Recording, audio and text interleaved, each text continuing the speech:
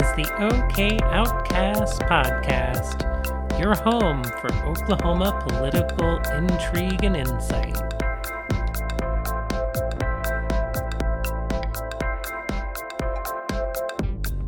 Hello and welcome to another episode of OK Outcasts. This is your host, Brittany, here today with my co-host, Chris. How are you doing today, Chris? Oh, I'm just having an epic day. All right.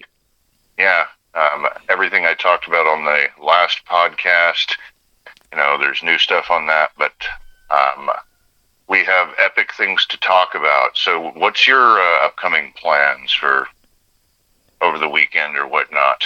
Yeah, so for this Labor Day weekend, this is the annual time where my husband and I go out on a birthday road trip for him.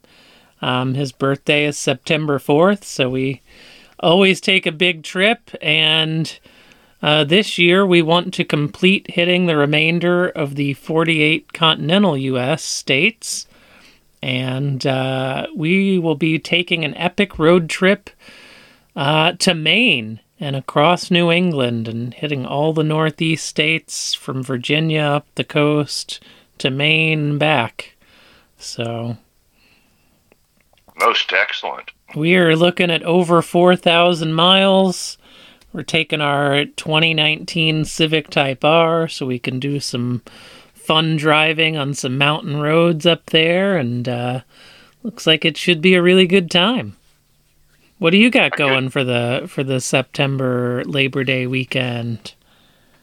Well, we'll probably do the traditional thing of grilling out a little bit. I've actually taken to grilling on this electric griddle, but I take it outside so it doesn't stink up the house.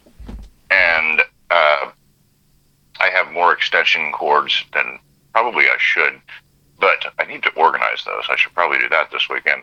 But yeah, so I plug in the electric griddle, and no, you don't get the char that you do with barbecue. And listeners, please feel free to comment whether you prefer the electric grill or a charcoal grill or a gas grill. Hey, we have a griddle, the flat top griddle that runs on propane for our off-grid setup.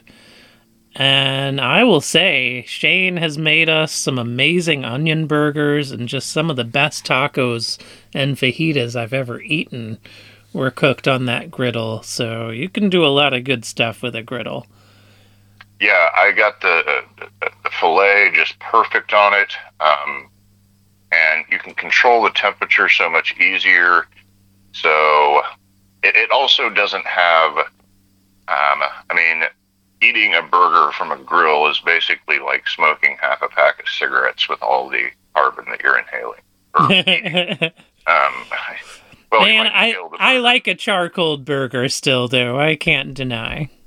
Hey, I'm not knocking it. If you're busting out your Weber or whatever grill you use, but yeah, that's the plan. Old fashioned, I think I'm actually going to go get some lemons and make homemade lemonade. I haven't done that in a long time. It's a very arduous process, but kind of worth it, right? Yeah, that sounds awesome. Yeah. So, and no, I will not be putting vodka in it. I just am going to drink the lemonade and enjoy that. Now, I might have a cold beer. Not going to lie about that. Yeah. So, yeah, it'll be a fun weekend, and I'm going to a brunch on Saturday, which I don't normally do, but it's this organization for basically Democratic women getting together and doing education and talking about elections and stuff, and I'm kind of looking forward to it. I don't know exactly what to expect. I haven't been to this venue before, but yeah, it's really cool, and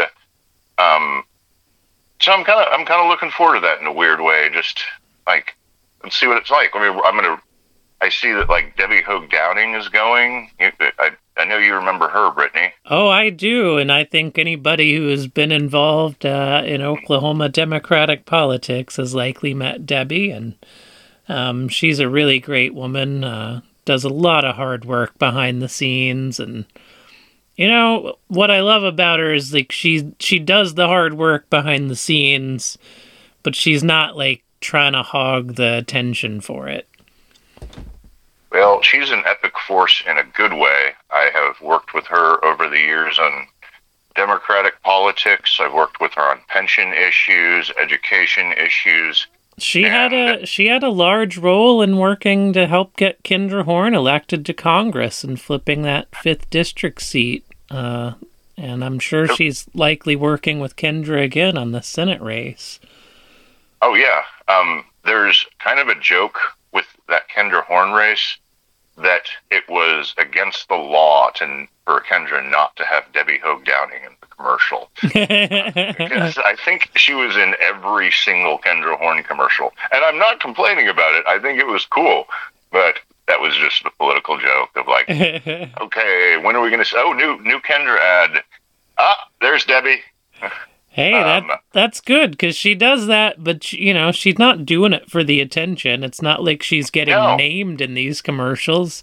It's literally because she's always there and super dependable, and, if you need to get something done, she will be there. During legislative session, she's there more than some lobbyists. Debbie's on the 4th floor today. Hey, Debbie. And she's always so pleasant and warm and nice. Yeah. Well, speaking of epic plans for the holiday weekend, let's segue into some coverage on the Epic scandal and what's going on there. The Epic Charter School scandal, that is. So, Epic Charter School is in hot water for a number of reasons. One, their accreditation status.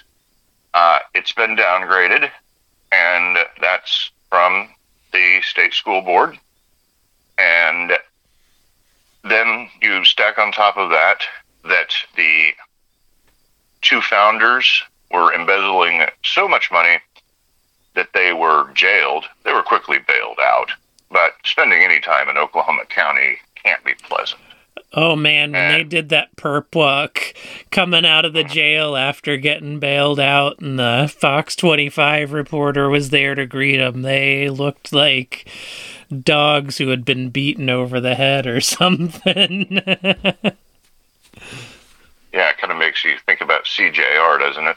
They survived 6 hours in county. Right. But then we have people on the board that the DA... Prater is charging with. One of them is a state senator who I know personally, and this is so Kay Floyd and Judge Barbara Swinton were on the board of the Seaworth Academy, right? Oh yeah, I'm sorry, I'm mixing up my charter school scandals. It just turns out giving a bunch of public money to private entities with little to no oversight turns out bad a lot of the time. Yeah, it's not a good idea. Don't do it, folks. But yeah, it's so the Seaworth deal. We're going to figure out more as Prater goes forward. I've said this many times before, but the most dangerous politicians are those who have nothing left to lose. If they're not going back, next year, they're not going to go campaign or anything like that. That's actually the time they really kind of show their true colors. So I also want to point out, I actually want to see if you agree with this. I think in some ways, the district attorney in Oklahoma City is almost more powerful than the attorney general. I mean, sure, they can't convene a multi-county grand jury, but they get 2300 North Lincoln. So, yeah, what do you think? I would tend to agree that the Oklahoma County DA is probably one of the most powerful positions in Oklahoma politics for exactly the reason you said, that every legislator when they are working at the state capitol is under the jurisdiction of the Oklahoma County DA. And he or she, depending on who wins this next election, can open investigations into those legislators. And, if they see corruption going on, even if it's a legislator from, way out in southeast Oklahoma, they're not safe because they did that work in Oklahoma County, which puts them directly in that jurisdiction. Absolutely. And usually the DA in Oklahoma City has a really good relationship with the AG because there's so much crossover. So if, they need a multi-county grand jury, they can call up over at the AG's office, get a direct line to the AG, and be like, I think a multi-county grand jury would be a good idea. And please don't let me give the impression this is illegal. This is what attorneys are supposed to do. Members of state government are supposed to talk to each other.